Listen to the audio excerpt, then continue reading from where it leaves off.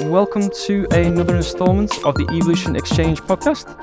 Today I'm joined by Kamila, Noelia and Malina. And today we are talking about women in tech navigating challenges and driving change.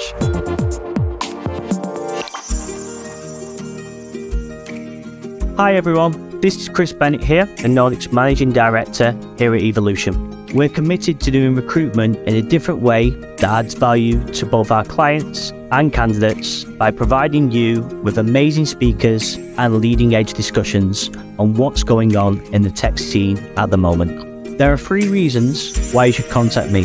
If you would like to speak on a future podcast, if you are interested in hiring awesome tech data, product or gaming freelancers for your business, or if you are looking for an exciting new organization to work with, please get in touch.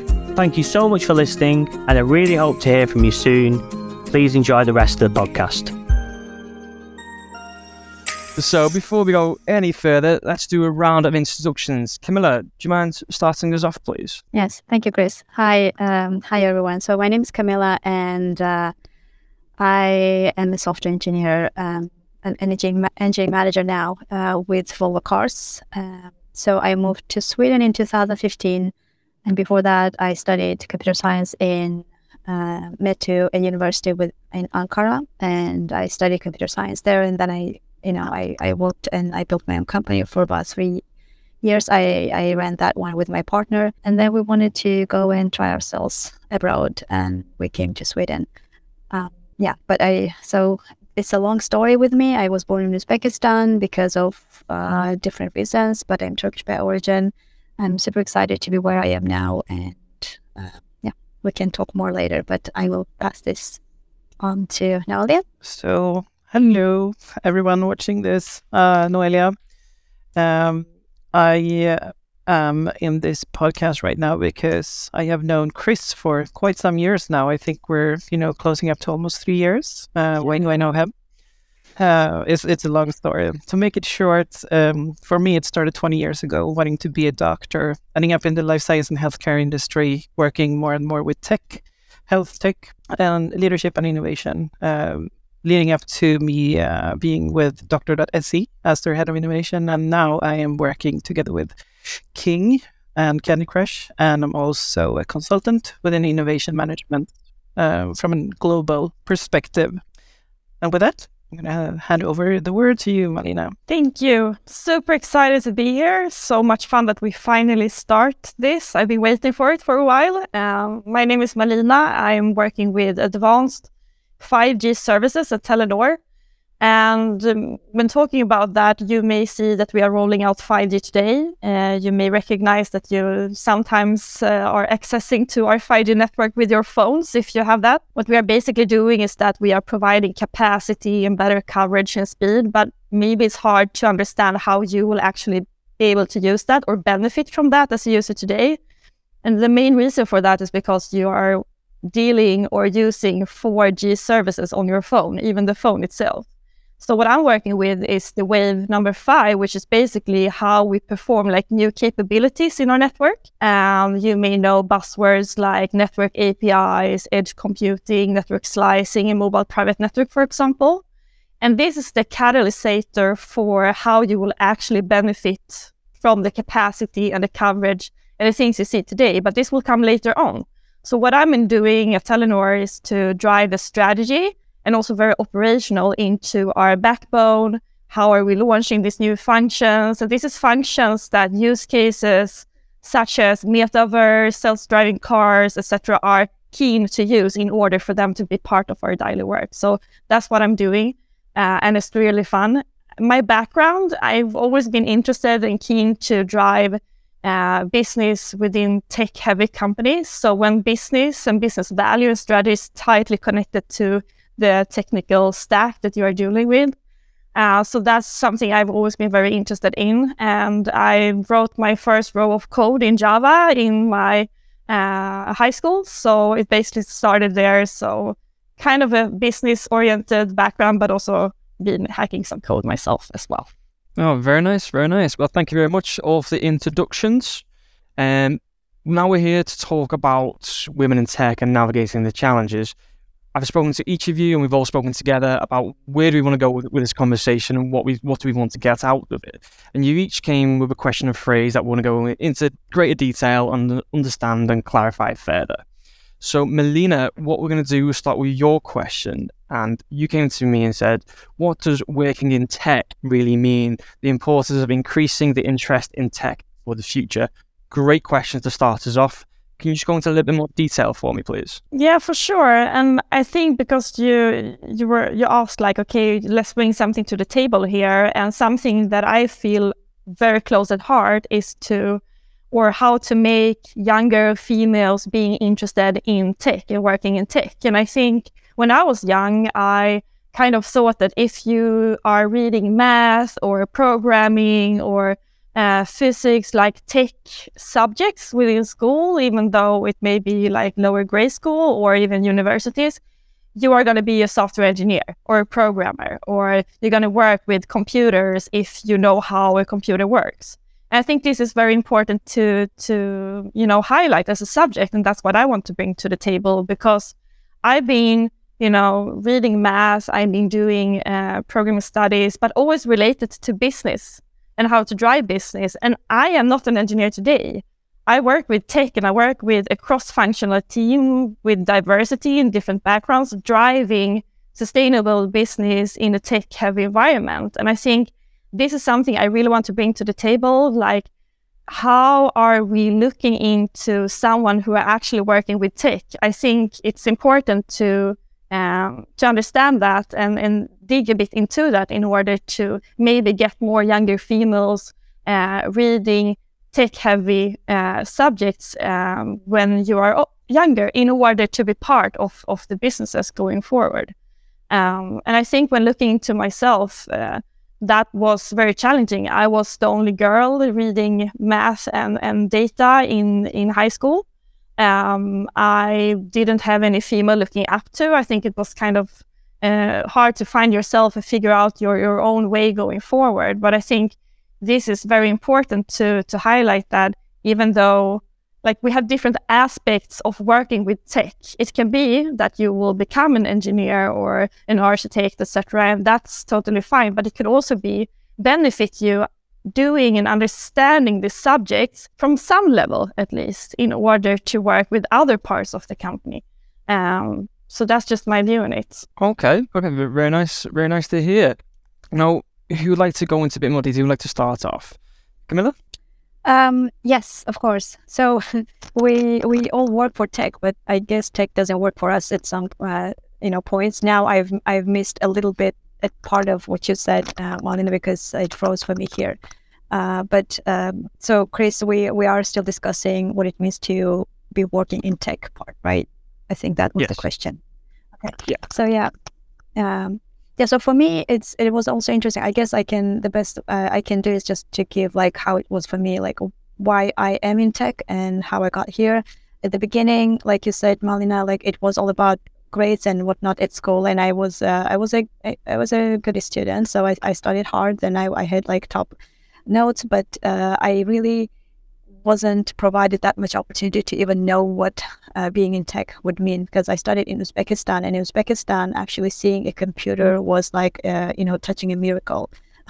So then I went, but what I wanted to know, what I did know that I wanted is for myself to get a college education abroad. And then when I got a chance to go to Turkey and study there, I did a little bit of research, went talked to people who were in Turkey, and those that I trusted. So they said if I have it in me, then I should go for engineering, and I applied for that.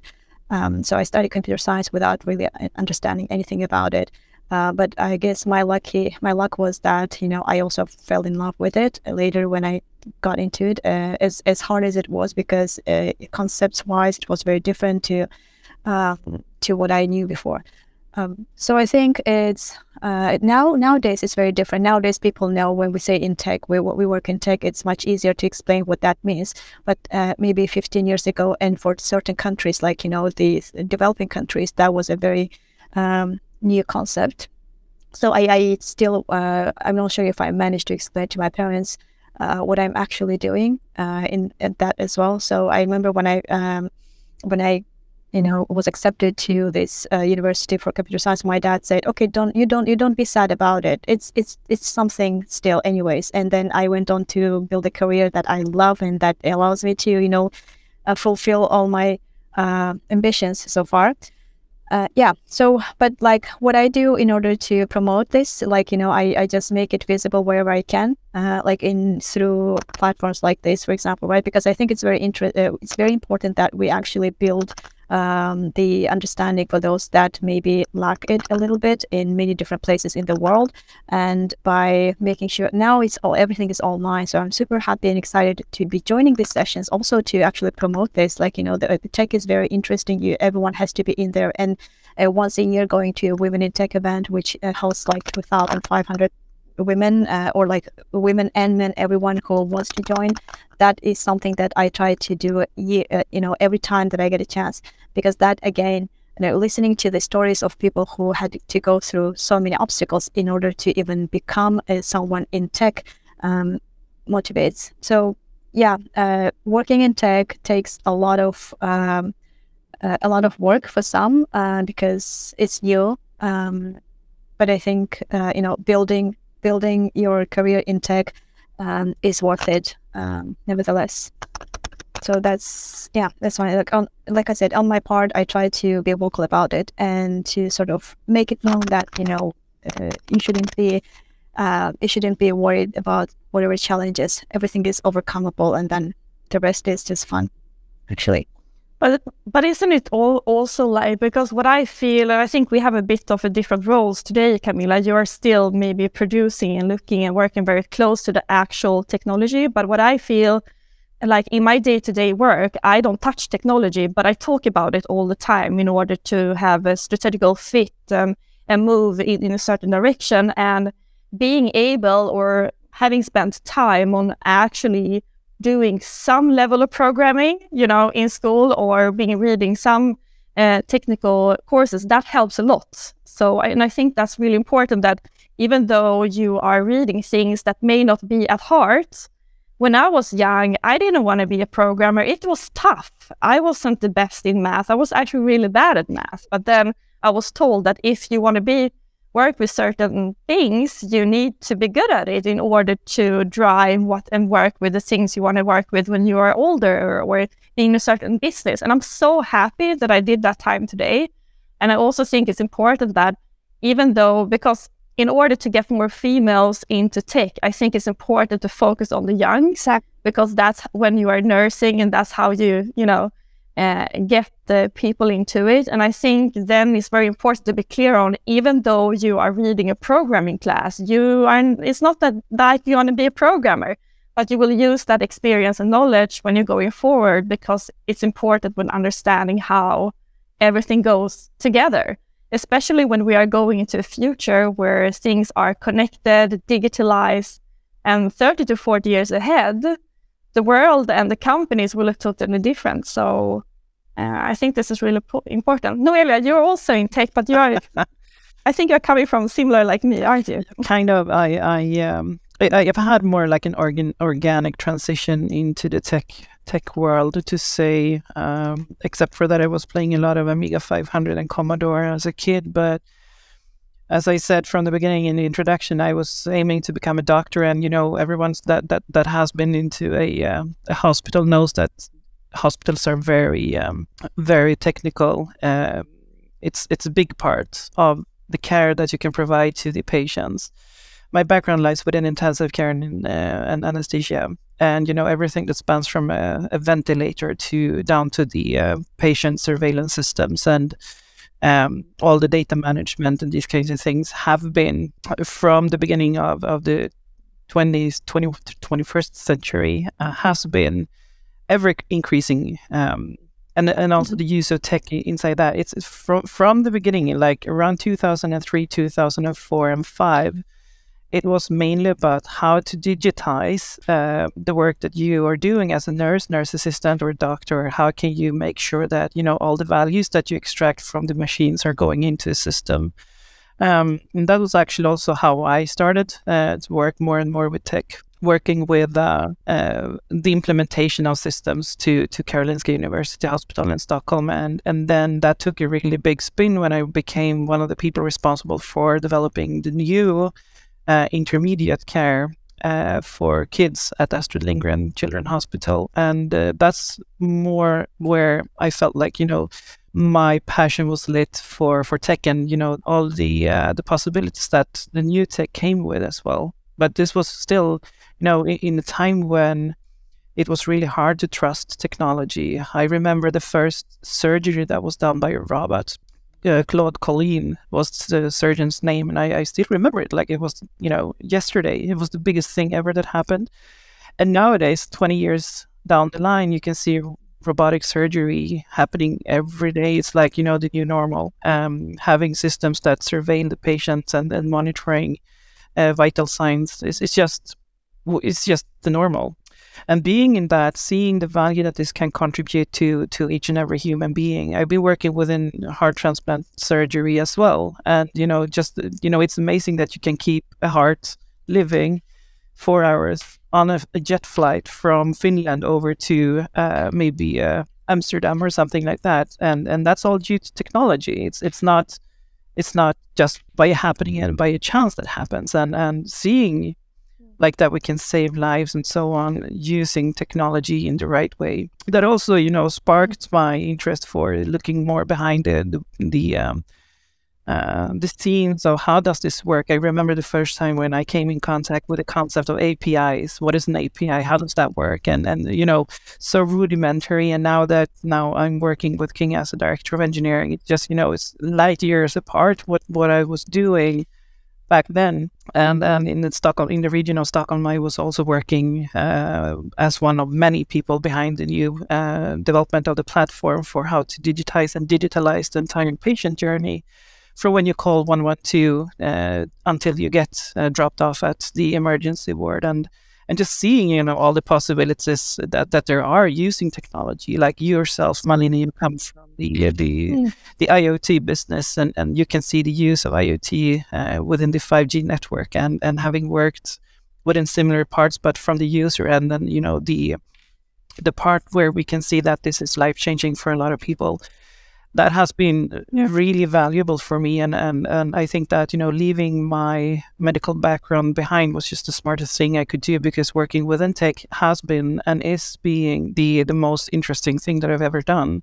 And if you add on another layer that I'm working with as an innovation professional, it's like combining the use of technology with tomorrow's possible values that you can get from using it, and actually being bold enough to try out new things is something that's really, that's kicking my wheels spinning, to say the least. And that's one of the biggest reasons to why I think that we need to promote the use of technology in a better way, from a societal perspective, from a governance perspective as well.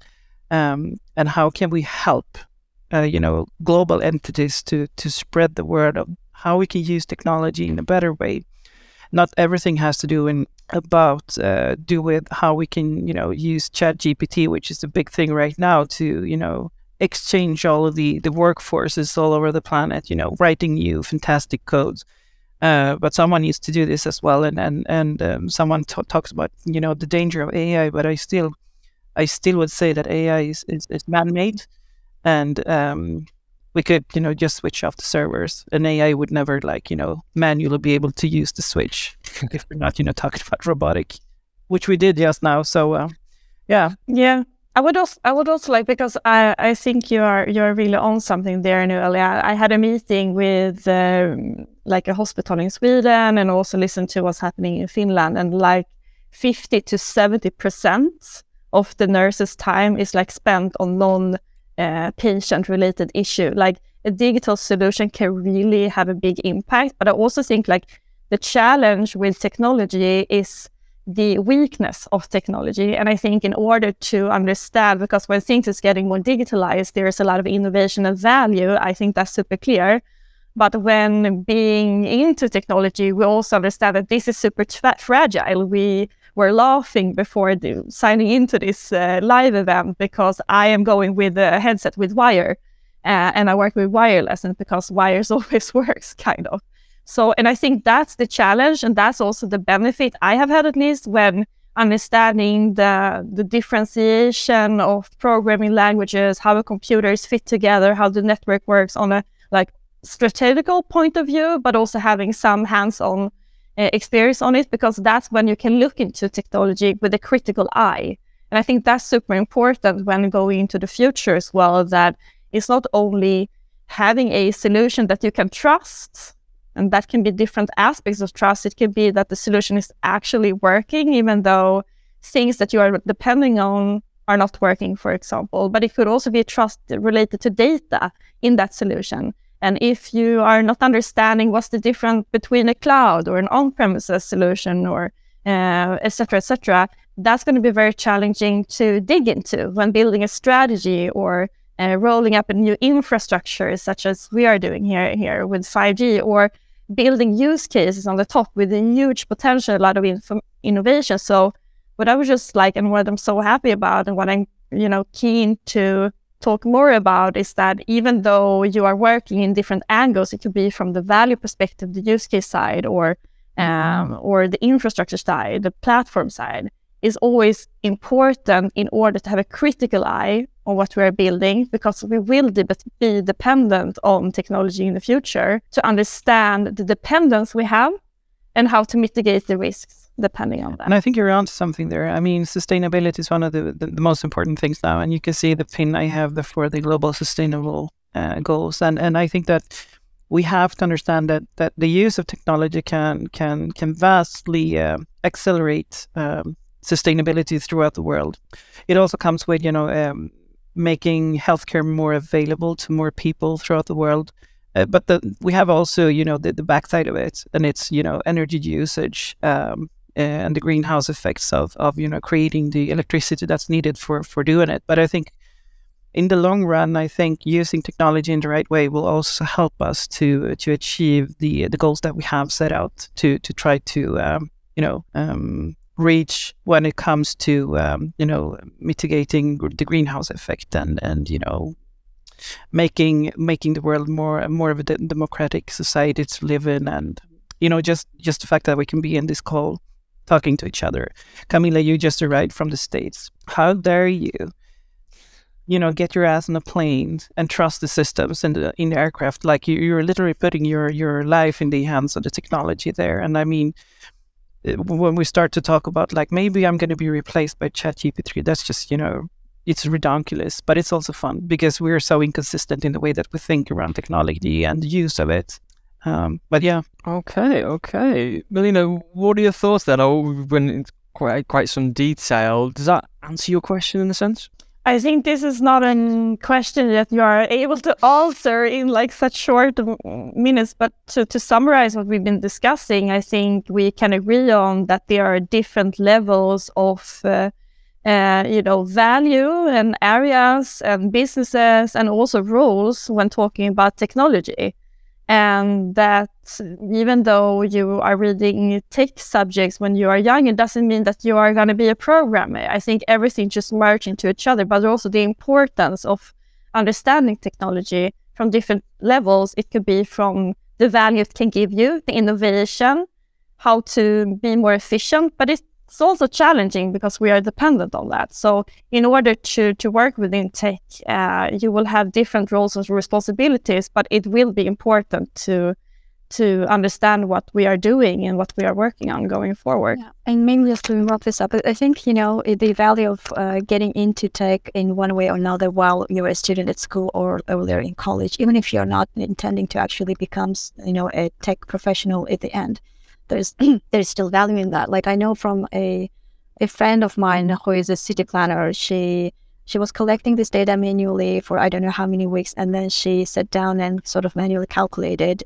She was working on assessing the risk of an old building when it comes to how risky it was for that building to maybe undergo a fire or something, So in order to understand that, she did a lot of manual work when actually she later realized, had she known like one programming language, there was so much data in that could have been automated and basically calculated in matter of minutes, seconds, rather than her going from place to place and collecting all the data and then sitting and manually calculating that. So to your point, I think it's very important that we bring this, we surface the interest towards tech and any kind of programming language in any stage at school. It will benefit whether you end up in tech or not. It will, like to many other professionals, I think it will add a sort of richness to their knowledge and make them even more creative in their own field. That's to just say the least. Okay. What we'll do, we've got a little bit of time before we jump to the next question. I know one of the questions that have popped up is, and we've just sort of covered it a little bit, is how to build a career in tech without any academic background in tech. What is the best response for this? Who would like to take point? I think I can start. I think in the team that I'm working with extremely competent people, not everyone has a technical background. I mean, creating teams, especially when going to the future, should be cross-functional. So it's going to be teams with different backgrounds where we can challenge each other, etc. I think what is important is to be curious about tech and be curious in the sense that if you work in a cross-functional team, you may have people that are super technical heavy and that are talking this kind of language. And then you have people that are more on a high level, but you need to be able to connect the dots until what you are achieving and the goal going forward to actually produce something. And I think the key there is to be curious and to maybe start working in a tech-heavy company and start to ask questions around you and maybe within the team as well. Yeah, and I think maybe a good... sorry, go ahead. Yeah, thank you. No, come in. I think that was just to continue on your thought. I think one good way also to maybe, to build enough knowledge, and there is vast amount of resources out there on the internet, to start somewhere. And then, if you build enough knowledge to build one or two personal projects that you can use as an example, then to get into some kind of tech company, and then from there to keep learning and growing, and definitely always and each minute of the day to have the learning mindset, growth mindset, because there is even for those of us, for example, who finished tech specific departments in universities, it never stops when you graduate from the university. I think it starts when you graduate from the university, because that's when, and tech it changes daily, sometimes even from hour to hour. As long as you have the growth mindset, just learn everything everywhere, wherever you can. And like you said, Malina, to ask questions. I remember times when I was maybe trying to learn a new language, when I would just lock up my colleague in a room and just ask all the questions until either of us was on the verge of passing out or something. And it's just go as deep as you can until you feel comfortable enough. It's a good thing that not having a tech degree isn't an obstacle nowadays. It's all about how much you build yourself up in that. Yeah, and I would also like to add, ask yourself, what is tech for you? Because we've been talking about the usage part of, the user side of tech. We also mentioned the more tech-heavy side, to be an engineer, to code, to make, things happen, work the magic and all these kinds of things. But also, if you want to be working within tech, go to yourself and find your true self. And is it, for my sake, I'm more of a, on the management side. And that's one of the most important things to, what kind of perspective are you willing to have on your tech life? I am not an engineer from the beginning, and I've been working as, with general management, trying to build teams, the organization, because this is something that I see, and everyone that's been in a manager position for a long time. There's huge challenges on the organizational sides to build teams, high-functioning teams, and healthy organization. To find the right talent to do the right things, and you don't necessarily have to work with the tech, to do the code or even on the usage side. Every tech organization needs a good leader as well, and I think that's one of the most important things to actually make a decision on which approach you will take to tech and what it is to you. Okay, thank you very much for answering that question. There's some really great points. What we'll do then, we'll move on, and Kamila, we'll come to yourself. You came to me and we were speaking about how can men in tech be allies and advocates for women to help drive change, and what actions can they take to promote greater gender diversity and inclusion? Fantastic question. Can you go into a bit more detail for me, please? Yeah, so I think, again, speaking from my own experience, I've had privilege to work with, all sorts of people. Most of them I learned tons of things from. But what I think I enjoyed the most is when I see a male colleague to proactively try educate themselves on any of the challenges that women might be going through within the tech industry. That's when I enjoy just to sit and watch them to literally be aware of the fact that it's not the same conditions maybe for men and women. It's changing rapidly. It's much better than what it was, and we are changing that, we are fixing that, but there is still room for improvement, as with anything else. So I think so from some examples I've had, some of my best allies have been men, and it helps you a lot because as a woman, I think I don't want to generalize it, but at least to speak for myself, I do have a certain level of self-doubt, as probably most of us do. Then whenever I get a chance to actually talk about that with a colleague, it's different when I talk to to those that know me. But then when like a male colleague comes forth and points out something that they found to be amazing in what I did, that's when it really motivates me quite much. And I try to actually give this feedback to the male colleagues around me so that they are aware that it's very important for them to be speaking up and maybe to also be promoting, praising not only women, of course, but try to be aware that women maybe get less of that. So just be the advocate. And also I think it's important and quite helpful. I also heard this from my male colleagues in recent years when they get mentorship and sponsorship from women, because when women come to the point where they have enough knowledge and confidence to actually now start helping maybe younger colleagues, and especially male colleagues, then these are the women who've gone through their share of challenges maybe on their way to that point, and then because they're aware of that, they can raise this man to the next step in their career with the awareness of how they can support the women in their team as well. And that's something that also I think is quite powerful.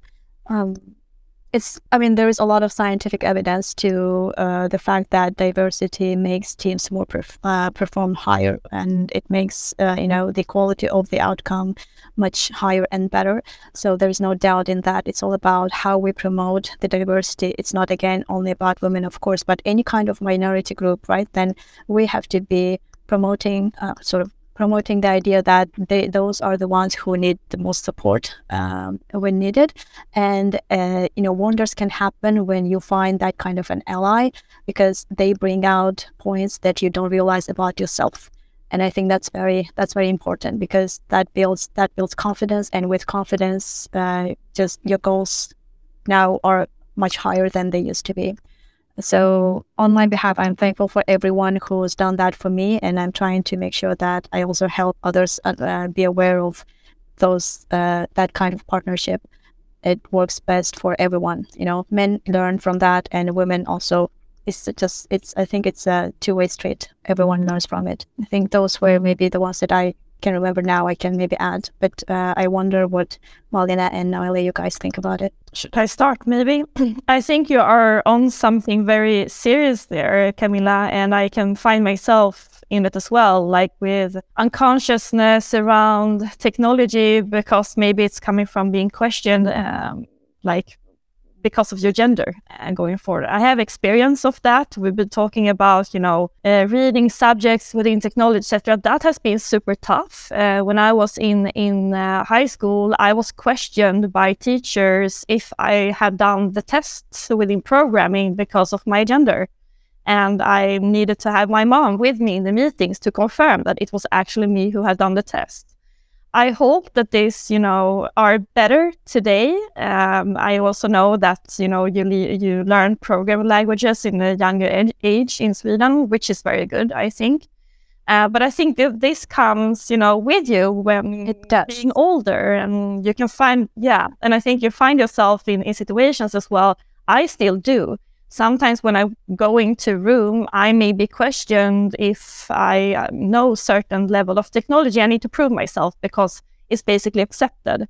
But I think the solution for this is much more complex. It's a super complex topic, and I think it has to do with the bigger or a wider level of understanding around diversity and around the working with cross-functional teams. I think we're coming from a background or a history where we have built big companies in silos. So you have the same competence in the same teams. And that may also affect, like, if you are really having the acceptance of different opinions, and if you bring a subject up, do you have a team and a culture where everyone can speak up? Like, is it a big tolerance, a high tolerance of discussing certain topics going forward, strategies, etc., within the company, not so hierarchical, for example. And I think if you have that, and I think, as you also say, Kamila, like, there is proof that diversity is beneficial and profitable for companies. And I think when going forward in more challenging environment, if you create this kind of accepting cultures, accepting organizations, working cross-functionals, we talk about different competence in teams, but it could also be different genders. I think this will come hand in hand, and I think that's where the solution is. That's just my opinion. What about you, Noelia? Well, sorry, I have for sure been surviving a lot of years, but I think it's coming down.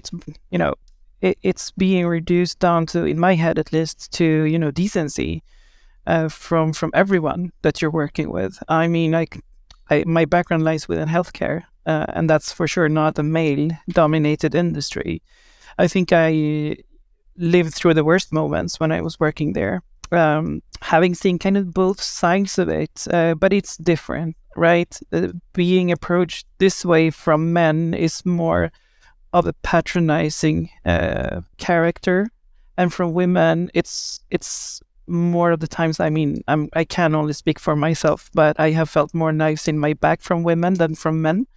But from men, it's like, I'm superior to you. It's like I have, this self pronounced power of everything that we're doing, and sometimes this comes to me in forms when I start to reflect on, the composition of, C-level managers, and it's purely male, and that leads me into always questioning, like, why the hell is it only men in this room, and why is it ties and suits everywhere, and but somewhere down the line, for myself in my career, I started to not accept it. Of course, that also led to a lot of questioning and a lot of missed opportunities, I would say.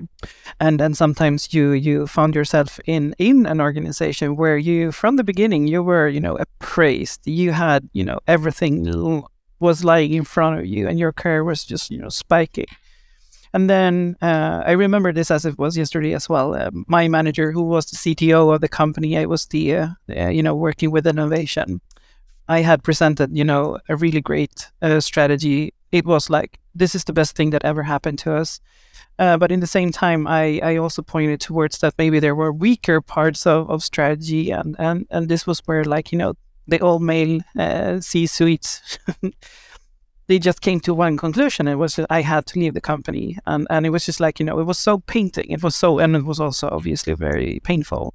It was during the pandemic, or in the beginning of the pandemic. And it just, what would diversity have done to this constellation of people? And what would that have meant to me in this perspective? Could someone have advocated for me in some way? And this is like, this is where I'm starting to question, like, the whole concept around, men and women in the business. And that's why I'm starting out to say, like, it's around consciousness, and it's around, like, how we treat each other, culture, and these kinds of things. But one thing that I have found important during my career is also having someone that can, cover your back from the knives, using their patronizing ways towards other women that might be also hostile towards you. Because sometimes you're just too weak to stand on your own feet, and it's nice to have someone to lean on. And having the people that's not seeing female co-workers or colleagues as a threat or, something else than just, a colleague is crucial for everyone in the organization. But is that, again, between men or female, men or women, or is it just, intrahuman perspective of it?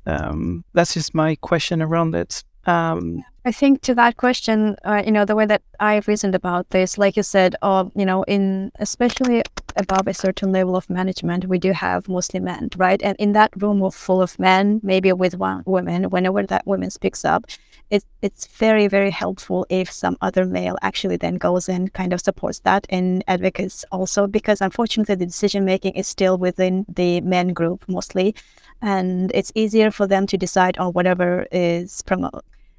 Yeah, and then that's a bit of a generalizing, but all I'm worried is that it probably is easier for men to just decide between themselves, and it's those actually I call them it's basically those advocates who at least give a chance to the female voices, but proactively do that, just because they are aware that it's way too easy just to look the other way. And then when it comes to women, I think what helped me so far is, of course, the collaboration between women is also such a powerful tool, because whenever it's different things that you can share with your female colleagues as you can share with your male colleagues. Your female colleagues probably will understand the challenges much better, and then you can at least go and talk to them just to get that out of your head, so that you don't act on whatever is in your brain that's eating you inside out. So the talking and getting that support from them is very crucial. So having a support from that, but then when it comes to decision making and all, it's just as important to also get the support of men. And I think men should be aware of that when they work within groups. Yeah, I think you're pointing towards something which is, it's a question of life and death for female in any industry. It's just, raising the awareness from the men's side, because male colleagues that are, aware of this are also more prone to, defending you and speaking up for you, etc., etc. And I am very lucky at the moment when I'm working with King, because we have this incorporated into corporate culture and these kinds of things. And the manager I have today is actually I've never been in a situation where I felt so taken care of as I do today. I mean, even a director needs to be taken care of from time to time, because it can be very windy on sort of the top end, and you feel sometimes very lonely. And that's where it's, for me at least, has been very, very, very valuable to have someone shielding you. And previously it has been in this context where I've been, the only woman in the room, and then had to, the cliche that we always hear is a woman has to work twice as much to achieve the same kind of achievements as a man do. That really is correct, if you ask me. I think just to put my view on it, I would say again, I would like to take a step back and talk about this subject in a bigger manner. I would like to connect what you are giving examples of here into other kind of challenges that there may be in driving change within a company, for example. And a change can be a transformation. Let's talk about the digitalization of the hospitals that you've been working with, Noelia. That's a huge change as well. That's about working in a different way, pushing the organization, maybe conducting different teams, etc. And I think if you build companies, and I think you need to build companies that are acceptable in this kind of change and adaptable to change, you will also get a solution for the examples that you are giving here in that matter as well. I think from my perspective at least, and from my background and what I've been through when working with the companies, is that I would not see the solution men to men. I don't see the solution of changes and challenges in companies from person to person either. I see it as teams and group of teams and culture and organization and driving strategies and how do you build your business cases? Who are you giving bigger position, a better position, grade, etc. How are you recruiting people? What's the organizational culture behind that? And I think that comes into this context as well. So I think I would say, Kamila, it's nice to have like men that are clapping your back, but I also think it's important to take this into a bigger context. It's a company context, it's a cultural context, it's an organizational context. Yeah, I agree, definitely. Okay, Kamila, does that sort of answer your question? Does that give you a greater oversight? Yeah, I think that's a big question. There's a lot of answers, and there is no like straightforward way to answer it. But I think we covered, the parts that I could think of as well. So I think we're good. Okay, fantastic. Well, what we'll do, we'll move on to Noelia's question. Last but not least, so we were speaking about how do you manage organizations where change is so obviously needed, but you are met with resistance and/or an organization not ready for change? How do you navigate the politics around innovation, and how do you manage your stakeholders? Fantastic question. Can you go in a bit more detail for us, please, Noelia? Yeah, I can. How much time do we have? No, I'm just kidding. In all honesty, having the background that I do have, working mainly within innovation for the past 3,000 years, it feels like I've seen it all. It feels like, everything is coming back again. I'm sure that both you, Malina, and Kamila, you're feeling the same when you're trying to achieve new things, and it's just like, oh my God, and what is the value with this, and how can we be sure that this is going to have the exact value that we are saying now, because that lies in the future, dealing with uncertainties. And I think that somehow, the questions that you have put into the sheet here is kind of, supporting this as well, because I can only speak for myself, but having been head of innovation or responsible for innovation for huge global corporations, it's never been easy to drive change and make sure that everything is needed all the way up to C-level to make business crucial decisions to maybe switch direction for the company, start new businesses, and find these new ways forward. This also led me up to back in 2000, and let's see now, in May 2021, I featured an article in Financial Times magazine Sifted talking about innovation theater. And innovation theater is something that I've come across a lot of times, and that will be like, we're in a company and we're talking about how innovative we are, that we're driving the change in societal measures, globally even, to the deepest levels. But when you're on the inside, you just see that, these are big fancy ass words. It's just crazy how much talk it is around it, but no real efforts are put down to it. There are no bets placed on this, and you see that your business might be going towards the end of the line, and that you desperately need to find something new that will create a new value for your organization. And it's like being an underdog and trying to explain to the business leaders that, we need to do this and we need to do this now. But it can also be something small as setting, innovation strategies in place, or the processes supporting exploration in an organization. So it came to I came to a solution that never to work with innovation again, and never to take the word innovation in my mouth. I hated innovation.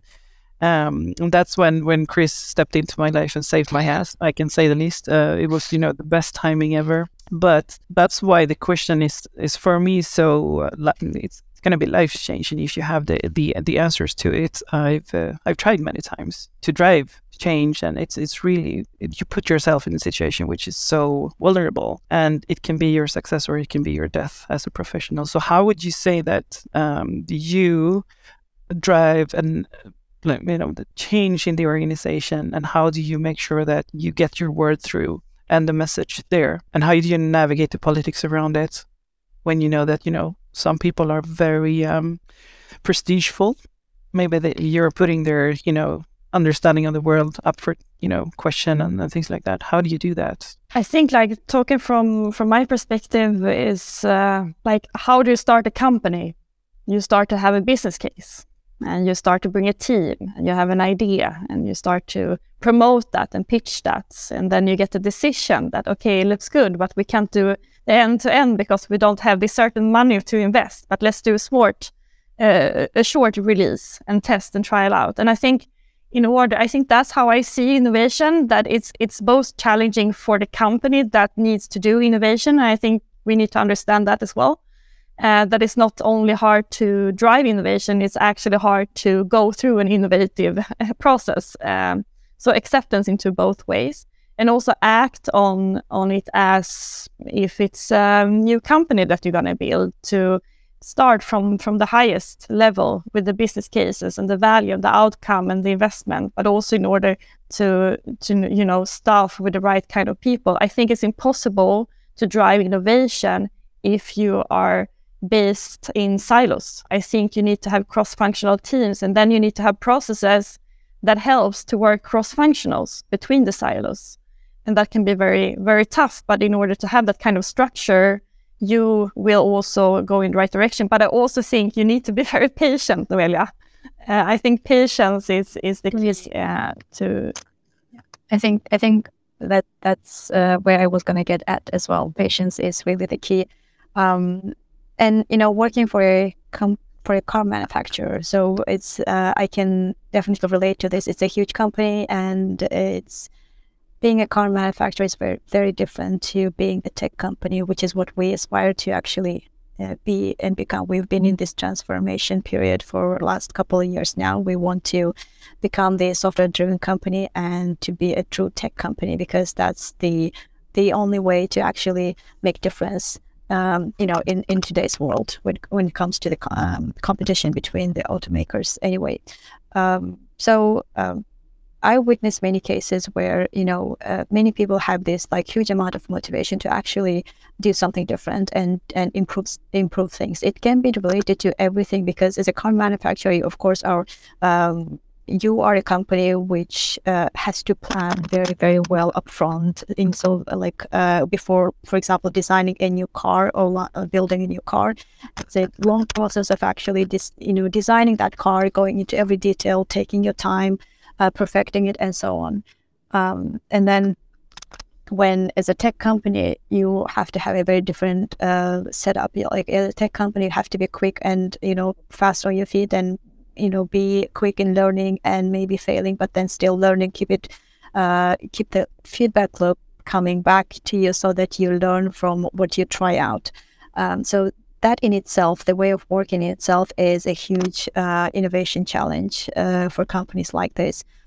So what I found to not work most of the time is when, for example, if you hire new people who come from a different type of company where maybe they have been successful in implementing different kinds of innovation, then they come into the company. I think what's important in that case is actually for those people to realize that, yes, they are here to drive the change together with the people who already are in the company, but they really have to take some time, be patient, and look, listen, and learn first. They really have to spend some time, because unless as a newcomer, you are perceived as someone who really put some effort into understanding the current processes, the current ways of working, the current technology, tech stack, and everything.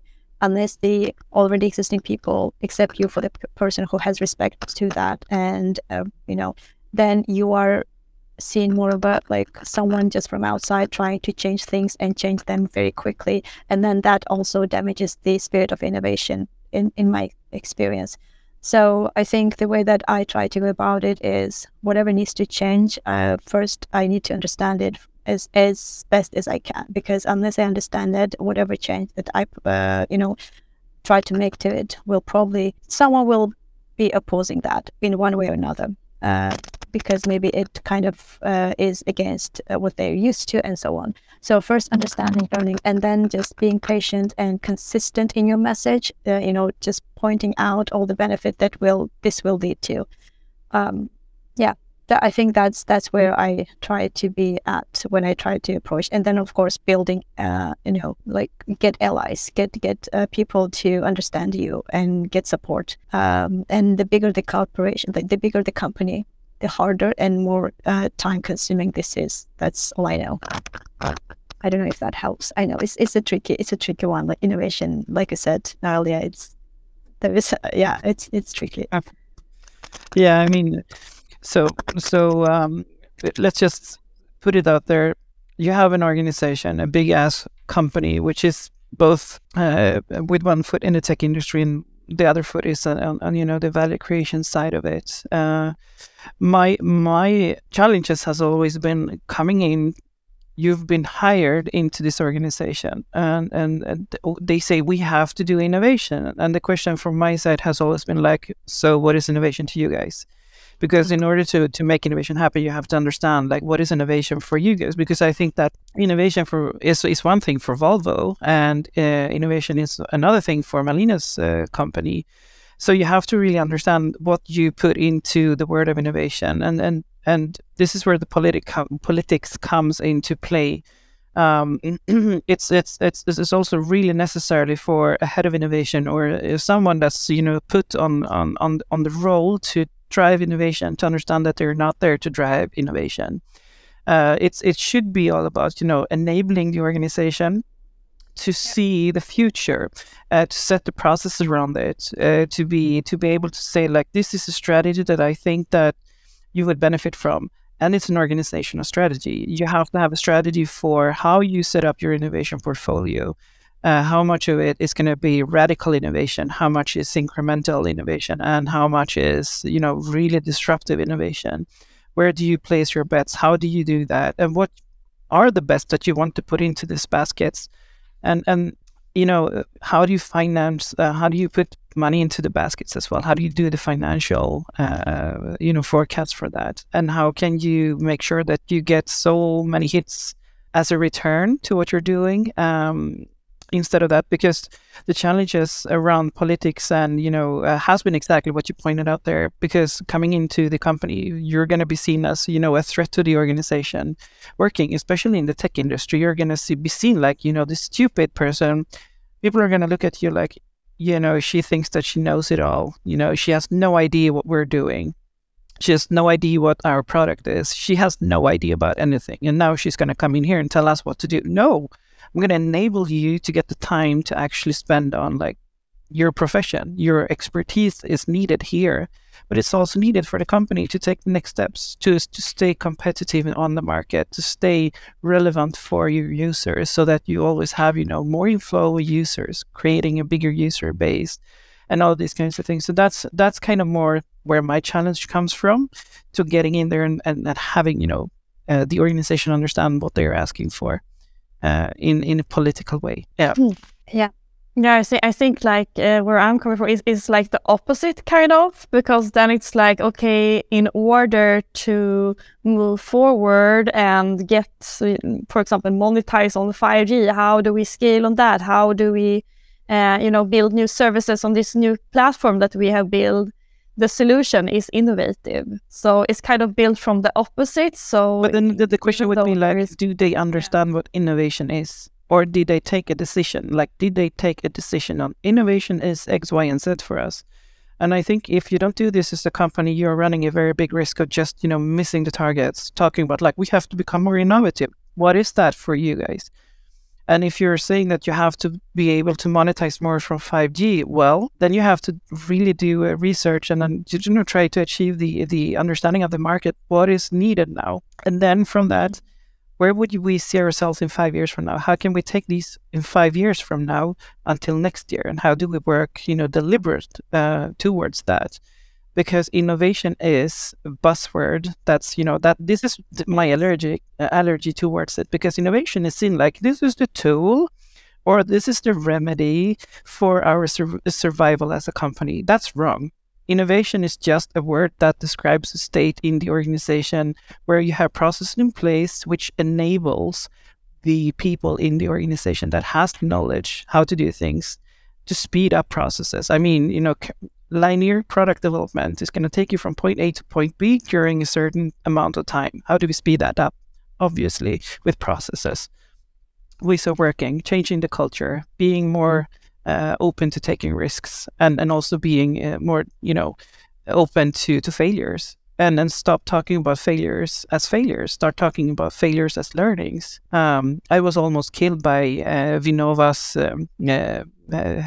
general manager a lot of years ago when I asked him, like, why do we have this penalty culture within the public sector in Sweden, and why do we finance our innovative efforts with tax money when we have, managers that are so frightened to lose their jobs? They don't want to do, groundbreaking things to, create more value to the people.